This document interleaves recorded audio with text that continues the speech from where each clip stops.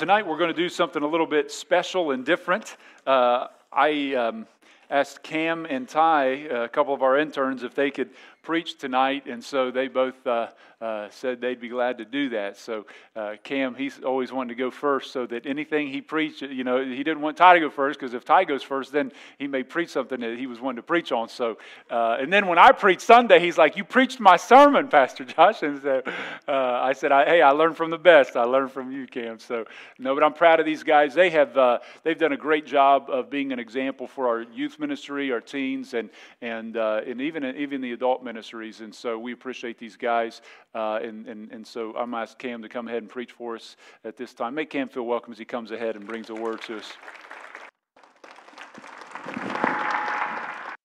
Good? Am I good back there? All right. If you would, we're going to be in 1 Thessalonians tonight, chapter 5. So kind of like Pastor said, my first point is going to sound very familiar to what you heard on Sunday. He really hit on a lot of the things that I wanted to share. But with it being on my heart, I didn't want to change my message. I just figured that I would roll with it. A couple weeks ago, I was sitting here on a Wednesday night, and I don't even know how we ended up in this passage, but I just saw it and was like, if I preach again, that's what I'm going to do. So when Pastor asked us, I was like, yes, and I have a message, and dibs on first. And Ty's like, okay, here we go. So we're going to be starting in 1 Thessalonians chapter 5, starting in verse 16 tonight. The Bible says, "Rejoice evermore, pray without ceasing, and in everything give thanks, for this is the will of God in Christ Jesus concerning you." Let's pray. Dear Lord, we just thank you for tonight. We thank you for just the ability to come into your house on a Wednesday night and to hear the word of God. Lord, I pray that you would hide me behind the cross and just let me share the message that you've laid on my heart. I pray for these things in Jesus' name. Amen.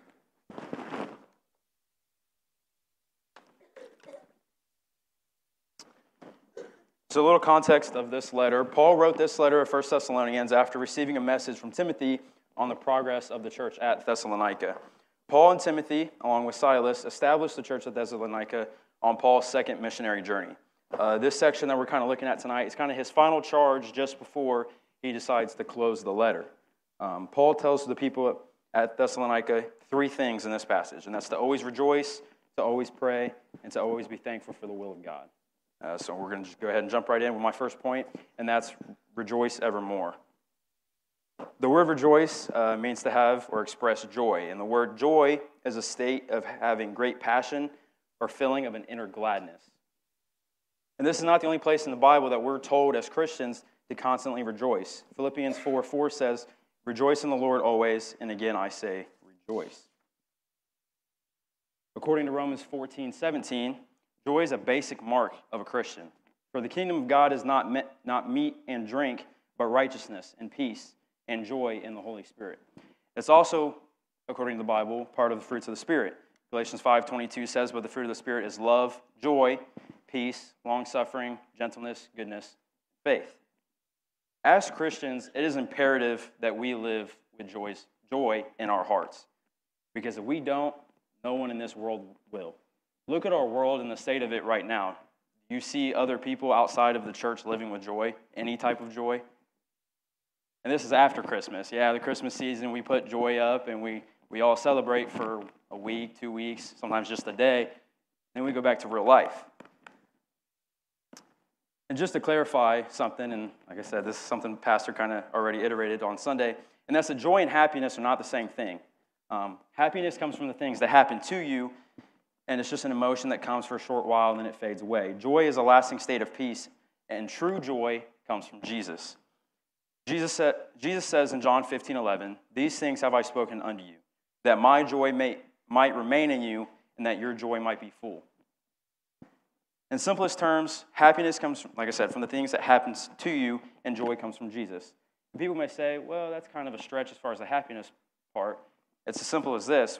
When something good happens, we're happy. When something bad happens, we're not happy, right? That's kind of the life of being a Browns fan a little bit. Do I have any Browns fans here? Somebody give me some help? Oh, I got a couple, right? So on Saturday, when the Buckeyes win, we're happy. And then Sunday, when the Browns play, we usually don't watch it. So, at least I don't anymore. And this is what's true about happiness. When your happiness is misidentified as your joy, and that's what you find your happiness, or you quote unquote find your joy in, that becomes your God and it consumes you. You're seeking that, you're searching for it. Oh, I want that, I want that, I want that, I want that. And if you place something either above God or on the same level as God, that's what the Bible calls idolatry. When we look at the things that are currently controlling our world, the first thing being things like sex. We see it every day, the way the world is not even just pushing it anymore. It's exalting the LGBTQ community on us, right? We see that in our own community with the things going on across the street, or other things like fornication or adultery. The Bible says in 1 Corinthians 6:9, "Know ye not that the unrighteous shall not inherit the kingdom of God? Be not deceived, neither fornicators, nor idolaters, nor adulterers, nor effeminate, nor abusers of themselves with mankind." And verse 10 goes on to say, "Nor thieves, nor covetousness, nor drunkards, nor revilers, nor extortioners shall inherit the kingdom of God." Drugs. In America today, over 20 million people suffer from substance abuse. Annually in America, there are over 70,000 overdose deaths. And in the year of 2020, that number jumped to over 90,000. We saw the world hide from COVID-19 when the drug epidemic just ran wild. We didn't want to face that. 1 Peter 5:8 says, "Be sober, be vigilant, because your adversary the devil, as a roaring lion, walketh about seeking whom he may devour." And the other thing that I listed here is money. People in the world are always seeking ways to make the most money or get the most stuff, the most possessions. The Bible says in 1 Timothy 6:10, "For the love of money is the root of all evil, which while some coveted after, they have erred from their faith and pierced themselves through with many sorrows." Is money the issue? No. Is the love of money the issue? Yes. The idols of this world do not fill the void in our hearts for Jesus. Our world is under so much pain and destruction and distress, and that can't be fixed by any of these things. Here are some statistics, like I said, similar to what Pastor shared, about suicide in America. In 2020, there was almost 46,000 suicides committed in America. There's approximately one suicide death every 11 minutes in America. And this is the one that absolutely blew my mind. For the age grade of 15 to 24-year-olds, so that's my age and a lot of the teens in here, suicide is the third leading cause of death. Number 2 is homicide. So we're killing each other and we're killing ourselves because we can't find that joy that we're looking for. In America, there are approximately 1.2 million suicide attempts each year. Our world is hurting so bad, and people are looking for solutions anywhere that they can find it, right? There are over 23,000 books with the word happiness or joy in the title. Even if you just Google books about happiness, it'll say like 8 keys to happiness, 7 keys, 6 keys. Like, I don't know how many keys there really are, but I do know that the one book that really shows you how to find joy doesn't even have that in the title. And I don't share these things to scare you or to freak anybody out, but I share them because that's how important it is as Christians that we live with joy in our hearts, because the world's not finding it. They can't find it in sex. They can't find it in drugs. They can't find it in money. They can't find it in these books. True joy comes from Jesus. And as Christians, we must live with joy in our hearts to show people who Jesus is. I heard somebody say one time from this pulpit, you may be the only Bible that somebody ever reads. We have to live with joy in our hearts because other people may not see it anywhere else. 1 Peter 3:15 says, "But sanctify the Lord God in your hearts, and be ready always to give an answer to every man that asks you for the reason of the hope that lives within you, with meekness and fear." And understand this too. Our joy, the vertical joy that we have with Jesus, is not affected by who's in office, what the cost of gas is, who wins the game, but it is affected by how we view God and our vertical relationship with Him. As Christians, we ought to live with joy knowing that we are children of God, created in His image, and with knowledge and understanding that when things get tough, there is a Father in heaven that we can come to. And this leads me to my second point tonight, and that's pray without ceasing. I know over the past few weeks and the past few months that Pastor has spent a lot of time in prayer. And praise God, we have a pastor who's willing to walk through that and to show us the importance of prayer and to show us how important that should be in our lives. I was reading a commentary this week, and it's talked about this verse, and this is what it said. It said the Greek word here, without ceasing, is used in secular literature to denote a man suffering from an intermittent cough, one that is not continuous but occurs at intervals. Just as the individual has the tendency to cough, although does not always do so audibly, so the believer ought to remain in the attitude of prayer, though not always praying audibly. The idea here is that we always have an open communication line with God. I believe there are times we should come to an altar, get on our knees, get on our face, pray to God. There are times where we may be able to bow our heads and pray to God. But there's other times where we may not have the ability to do that. One really good time for me to spend some alone time with God and kind of meditate and sometimes pray is in the car when I'm by myself. Now, I don't close my eyes when I drive. I've seen the way some of you drive. I'm not sure if your eyes are open or not, but some of y'all need some classes or something. It's not great. And we see this concept of Jesus praying without ceasing in the Garden of Gethsemane in Matthew chapter 6. And if you would, turn there with me. That's Matthew chapter 26, and we're going to take a look at this. So Matthew 26, verse 36 says, Then cometh Jesus with them unto a place called Gethsemane, and saith unto the disciples, Sit ye that here, while I go and pray yonder. For the second time, I'm going to go ahead and jump down to verse 42, where it says, He went away again the second time, and prayed, saying, O my Father, if this cup may not pass away from me, except I drink it, thy will be done. And then jumping down to verse 44, and he left them and went away again and prayed the third time, saying the same words. Jesus prayed continually without ceasing. And this was his reaction to his coming death, was to go and to pray for the Father. But what do we do when things come up in our lives? Good, bad, whatever it is, a bad coworker, a bad boss, what do? Facebook, we got to post on Facebook, right? Because that fixes everything, right? That's the first thing everybody runs to. They either run to Facebook or they run to a friend. Oh, I'm just going to call so-and-so. They're going to fix my issues. That's what we do, right? How many of you have done that? You post something on Facebook like that or call somebody? First option, without praying. See a couple hands. It's okay to put your hand up. We don't have to have the Baptist hand. You can raise it. And it's okay to do that. It's okay to seek wise counsel on these things. Galatians 6:2 says, Bear ye one another's burdens, and so fulfill the law of God. But we must seek God first. Matthew 6:33 says, But seek ye first the kingdom of God and his righteousness, and all these things shall be added unto you. In Christian culture, we often hear about the mountaintops and the valleys. When we're on the mountaintop and things are good in life, we must remember that even in those places, that we can do nothing without God and that we are totally dependent on him. John 15:5 says, I am the vine, ye are the branches. He that abideth in me, and I in him, the same bringeth forth much fruit, for without me ye can do nothing. Philippians 4:6 says, Be careful for nothing, but in everything by prayer and supplication, with thanksgiving, let your requests be made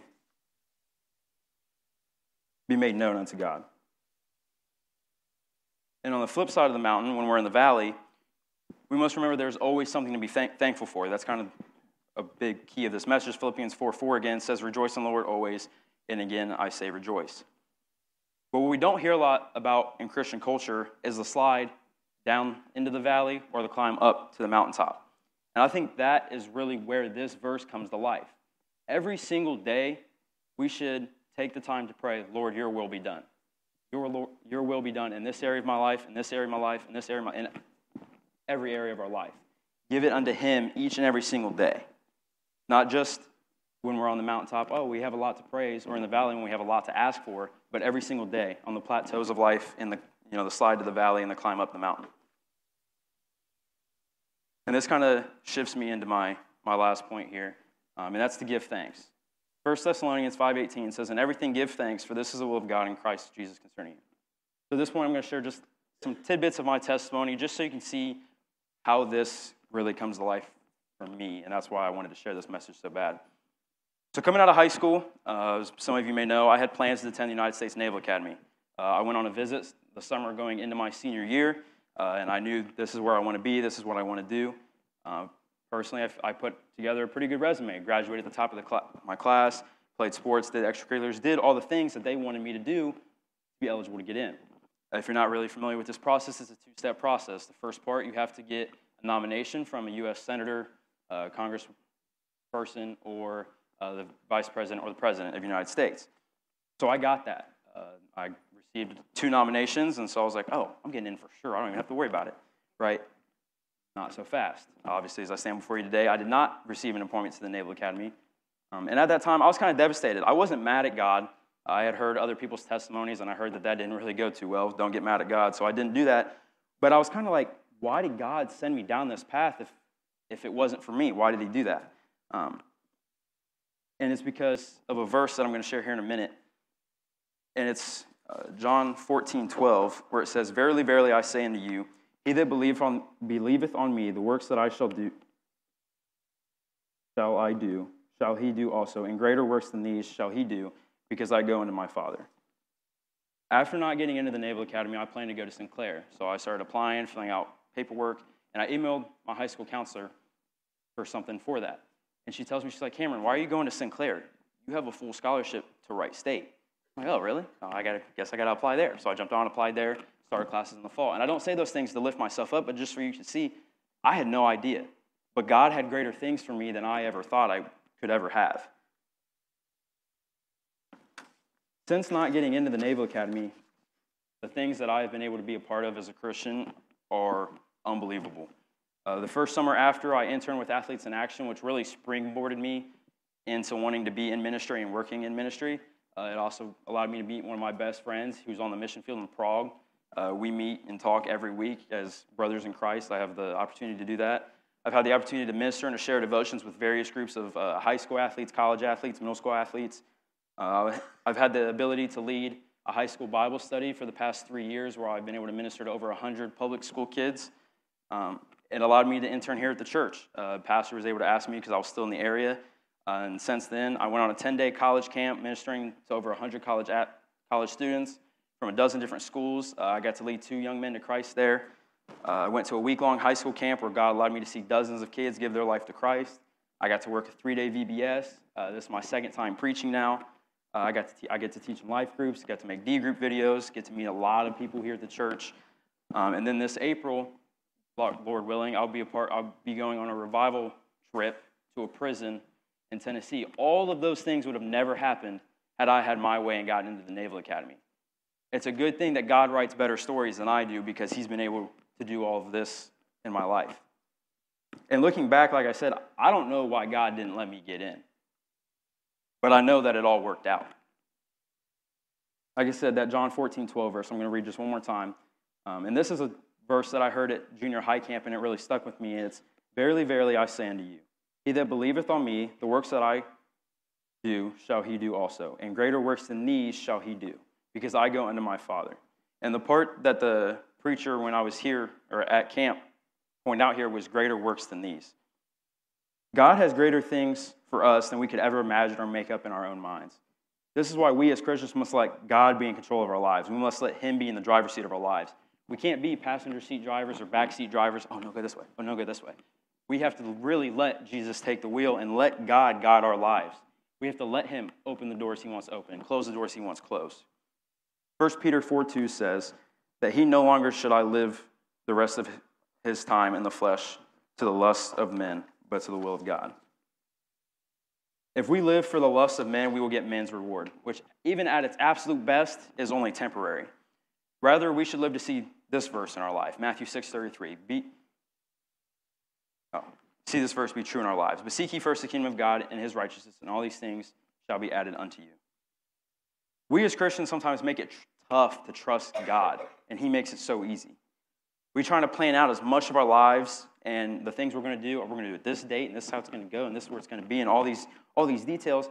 We don't even control tomorrow.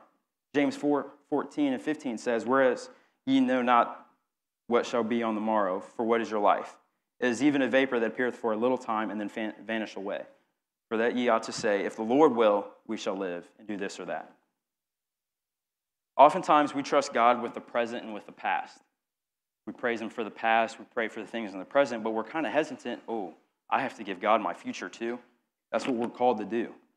We ought to take the time to pray Matthew 6:10, where the Bible says, "Thy kingdom come, thy will be done on earth as it is in heaven." Jeremiah 29:11 says, "For I know the thoughts that I think toward you, saith the Lord, thoughts of peace and not of evil, to give you an expected end." Praise God that his plans are better than ours. Praise God that he's a better author than us. And a really applicable way to think about this is, how many of you have ever lost your keys, your phone, or your wallet, and it delayed you from leaving the house? Just about all of us, right? And we want to get so frustrated. Where did I put them? And every time, I forget who shared this with me, but every time I think about that, I think of, no, God just didn't want me on the road yet. Thank God I wasn't in that intersection a minute, 30 seconds sooner. Thank God that light was red and not yellow and I didn't run it. You know, things like that. That's a way we can be thankful for God's will instead of our own, and just small things. Our plans often lead down paths of destruction through a gauntlet of pain. Look at Jonah. He still ended up where God wanted him to be, but rather than going on a ship peacefully with love in his heart, he went out of disobedience, the complete opposite direction, and had to travel in the belly of a whale, and he still ended up where God wanted him to. Like I said, thank God his plans are better than ours, and he's a better author than us. So as we come to the end of another year, and we are closing this year, in this chapter of 2022 in our lives, we need to decide for 2023, are we going to be in control of our lives and attempt to write our own stories, or are we going to let God have the pen and let God have the wheel and let him author our lives? When Pastor asked us to speak, that's his main point, was just think about something to close the year and to start next year. And that's kind of the thing I just want everybody to think about. How can I see the will of God in my life this year? That's all I got. Thank you. Oh, that's a good message and convicting. I know it's cool to see how the Lord has worked and just to see his will in my life and how everything's worked out. It's a blessing to see and to know that God's plans are higher than ours and his ways are better than our ways. So like Cam said, Pastor originally has said, as we go into this new year, if you could do something either to wrap up the old year or to move into the new year. So with us going into the new year, something that's very common is, well, everyone makes New Year's resolutions, right? I was talking about this before I was able to come up here with Braden, and I actually forgot. I made a couple last year. One was to pay off my phone, to get good grades in school, to be more consistent in my Bible life. And praise the Lord, I did 2 of the 3. So I didn't think about that till just today. But many people make New Year's resolutions. Some are like, maybe we'll eat healthier or we'll go to the gym more if you're a little bit more ambitious. Maybe your New Year's resolution is to learn a new skill or maybe read more books. And while it's all well and good to say that we'll stick to our New Year's resolutions, statistically speaking, most of us will forget them by January 19th, about 3 weeks. So the Chamber of Commerce says that about 80% of New Year's resolutions fail. The reason they say is most resolutions are failed because of forgetting, lack of willpower, or even just plain laziness. But in reality, we don't have to make promises to ourselves at the beginning of each year. We don't have to make commitments to ourselves that only last a few short weeks. As Christians, we're supposed to be growing daily, right? We're supposed to be striving to be more like Christ every day. We're not supposed to be in the same place now as we were last year, right? I'm supposed to have a greater love for God now than I did last year. I'm supposed to have a greater fear of the Lord than I did last year at this time. That's part of our sanctification, which is key in the Christian walk. Resolutions are obviously not something that have eternal benefit, but being more like Christ while we're on earth does have eternal benefits. Philippians 1:6 says, being confident of this very thing, that he which hath begun a good work in you will perform it until the day of Christ. So once Christ has become our Lord and has become our Savior, he will continue to lead and direct you more toward his likeness. Thank God that he doesn't just leave us where he found us, right? Thank God he doesn't just leave us where we got saved.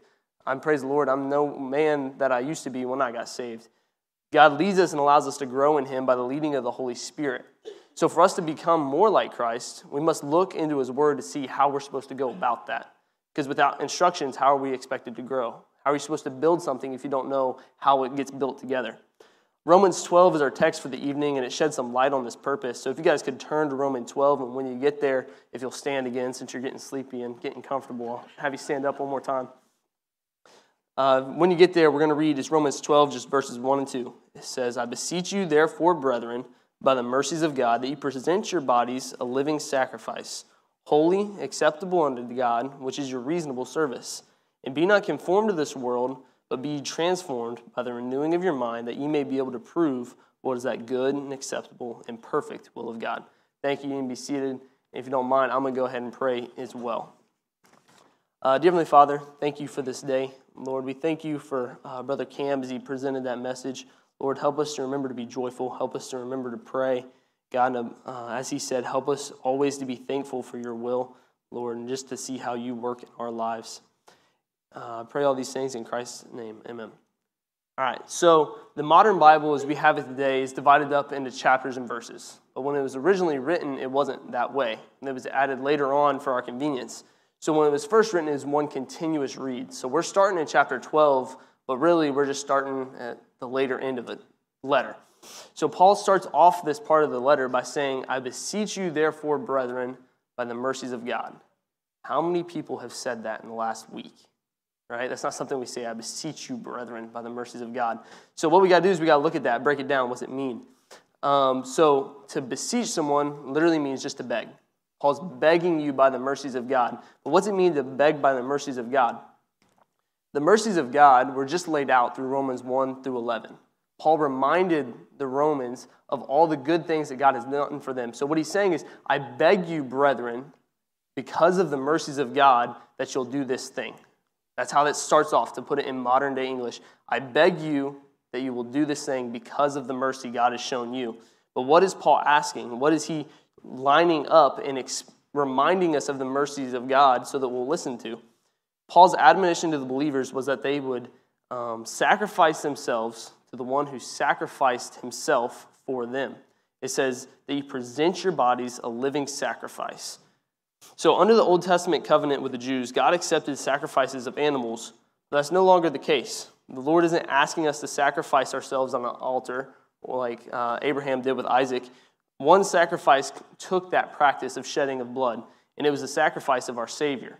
Right? Hebrews 9 shows this truth. It says in verse 11, but Christ being come and high priest of good things to come by a greater and more perfect tabernacle, made not with the hands, that is to say, not of this building, neither by the blood of goats and of calves, but by his own blood he entered into one place, the holy place, having obtained eternal redemption for us. So praise the Lord that no longer we'd have to make sacrifices, and we don't have to go kill a goat or anything like that for our sins, but one sacrifice has filled that place for eternal redemption. Those are the sacrifices of the old required blood and death, but we're told to be a living sacrifice. So what does that even look like? Since there's no benefit in blood, we have to be a living sacrifice. But what that means is we must kill our flesh and live after the Spirit. The sacrifice that we're called to make is not one of flesh and blood, but one of our old flesh, our old man. Like we see in Ephesians 4, 22 through 24, it says that you put off concerning the former conversation or lifestyle of the old man, which is corrupt according to deceitful lust, and be renewed in the spirit of your mind, and that you put on the new man, which is after God, created in righteousness and true holiness. So we sacrifice our old flesh and that lust that comes with it. Christ calls us to sacrifice our flesh on a symbolic cross so that we can follow him in the way that he commands us to. And that's highlighted in Luke 9:23. It says, and he said unto them, if any man will come after me, let him deny himself, take up his cross daily, and follow me. Right? Christ commands us to deny ourselves, take up our cross. And by taking that cross, we're representing the sacrifice of self in the pursuit of Christ. Because that's what Christ did on the cross, right? He was the ultimate sacrifice, and that's a symbolic sacrifice that we're making for God. So our text also gives us another look into what a living sacrifice is supposed to look like. It says to be holy, which is acceptable to God. That's not an uncommon requirement in the Bible, though. Leviticus 20, verse 7 says, sanctify yourselves, therefore, and be ye holy, for I am the Lord your God. Now, if you're like me, I like to always go, well, that's in Leviticus. What does that have to do with us now? But that's not just a Levitical law. That's not something that's only for the Jews. It's repeated in 1 Peter 1, verse 15. It says, but as he which hath called you is holy, so be ye holy in all manners of conversation. Our living sacrifice is how we live our lives daily. It's how we put off our flesh to live after the Spirit. And holiness is key to look more like our Savior because it's his key attribute. God is holy. In Isaiah, they didn't say loving, loving, loving, right? They said holy, holy, holy. That's how they describe God. So what is the practical application, though? Because I'm one of those, if you tell me how to do something, I can do it. But if you just give me the idea of it, I might take a little bit longer. But verse 2 of our home text shows us what that practical application of a living sacrifice looks like. So Romans 12, verse 2 says, And be not conformed to this world, but be ye transformed by the renewing of your mind, that ye may prove what is that good and acceptable and perfect will of God. So we're looking at how to be transformed but not conformed. The first part of a living sacrifice is not being conformed to this world, not allowing ourselves to be conformed to the ideologies and the core values of this world. What's a really common core value that everybody's saying? If you're not this, you're a terrible person, right? If you don't support the LGBTQ, you're terrible, you're an immoral person. If you don't support this movement, you're not good, right? They're trying to conform us to these ideologies and to these ways of thinking, but the Bible says don't be conformed to the world. We are to be set apart for God's purposes, so why should we look like the world that is the opposite moral values of God? So the only time the term be not conformed is used in the Bible is here and one other place. But the place that it's used is actually very close to a verse we just looked at. We just looked at 1 Peter 1:15, but verse 14 in that text says, as obedient children, not fashioning yourselves according to the former lust in your ignorance, but as he which hath called you is holy, so be ye holy in all manners of conversation. So a verse we just looked at, the only other time that term, be not conformed, the Greek term is used, is translated here as not fashioning yourselves to according to the former lust, right? So both times it's used, it clearly states to not be conformed to the worldly thinking. That's the only time this term is used in the Bible. But I like how Peter puts it here. He says the lust that comes from former ignorance, right? Before we were saved, we were ignorant to sin. We were ignorant to the severity of it. We were ignorant to the cost, but we're no longer ignorant. That veil has been removed from our eyes. We see what the consequences of our sin is. We see that our sin cost Christ his life and God his only Son. It cost our Savior more pain than anyone else has ever experienced in this world. So that ignorance is no longer there. But how do we transform ourselves instead of conforming to the world? The Bible says that the renewing of our minds is how we're transformed. This isn't the only place that we're told to renew our minds. It was also in Ephesians, right? It says to renew our mind is how we put off that old man, like we saw in Ephesians 4 just a minute ago. So that's a common phrase. To be the new man and not the old man, we have to renew our minds, change the way we think. We have to change the way we think from that ungodly old way of thinking into new godly ways of thinking. We have to sanctify our minds so that we no longer have that old way of thinking. But how do we do that? How do we go about that? In Jesus' prayer in John 17, which is a super rich passage of Scripture, Jesus says that, right? Like it's on the screen right now. It says, John 17:17, sanctify them through thy truth. Thy word is truth. So Jesus' prayer to the Lord for the church is that we would be sanctified through the word of God. That's Jesus' specific prayer. So to be transformed from being conformed, we must be informed of the word of God, right? 3 words that sound similar. But nothing else will renew our minds but the Holy Bible. The word of God and it alone is what will transform us. The latter part of Romans 12:2 says that if we renew our mind, we can prove or test what is the perfect will of God, right? Like Cam just talked about. What is that will of God? Well, the only way you know, according to the Bible, is the Bible. That's how we seek out the will of God. That's how we know what he has for us is through the Bible. But how are we supposed to know what the will of God is for us in this next year if we're not in our Bibles, like Cam just said? He said we're seeking for our will in this upcoming year. Well, if we don't know what it is, shouldn't we go to the Word of God to find it? That's what Jesus said. So by living in subjection to the Word of God, we will become more holy and acceptable sacrifices to our Savior. That's the way that we will renew our minds, like we're called to do in Romans 12 too, is by being in the Word of God. That's how we transform our minds. That's how we stay away from being conformed. So as we reflect on this past year, were you the living sacrifice that you were called to be? Or were you living according to the old lust of the flesh? Were you the sacrifice that Paul calls reasonable? It's not even asking a lot of us. This is your reasonable service. It's not like, oh, it's asking a lot of you to be a living sacrifice for the one that saved us. No, Paul says it's only reasonable. Like this is what's expected. This is what you need to do because of the mercy that God has shown us. So were you that sacrifice this past year that we're supposed to be? Were you giving up the lust of the flesh for what God has for you? Or were you fulfilling those lusts? It isn't asking so much of us to live for Christ since he died in our place. So as we kind of draw to a close, I don't know about you, but if the Lord's convicted you like he did me as I was studying this out, maybe this year, your New Year's resolution, since we're trying to not be just little short ones, maybe this New Year's resolution would be that we would have a more consistent reading schedule. That was mine this past year, and praise the Lord, it's kind of fell in that way. Maybe your resolution would be that you want to be a better sacrifice to the Lord. You want to give up your lust of the flesh for the Lord. But whatever the case, you know what the Lord has laid on your heart. So don't wait to handle business with him tonight. So if you don't mind a bow in prayer, and as the music team comes, let's go ahead and pray real quick. Lord, we thank you for this evening. Lord, we thank you for the opportunity to go about your word, just kind of look to see what your outline is for us. God, I know that your word has been spoke tonight.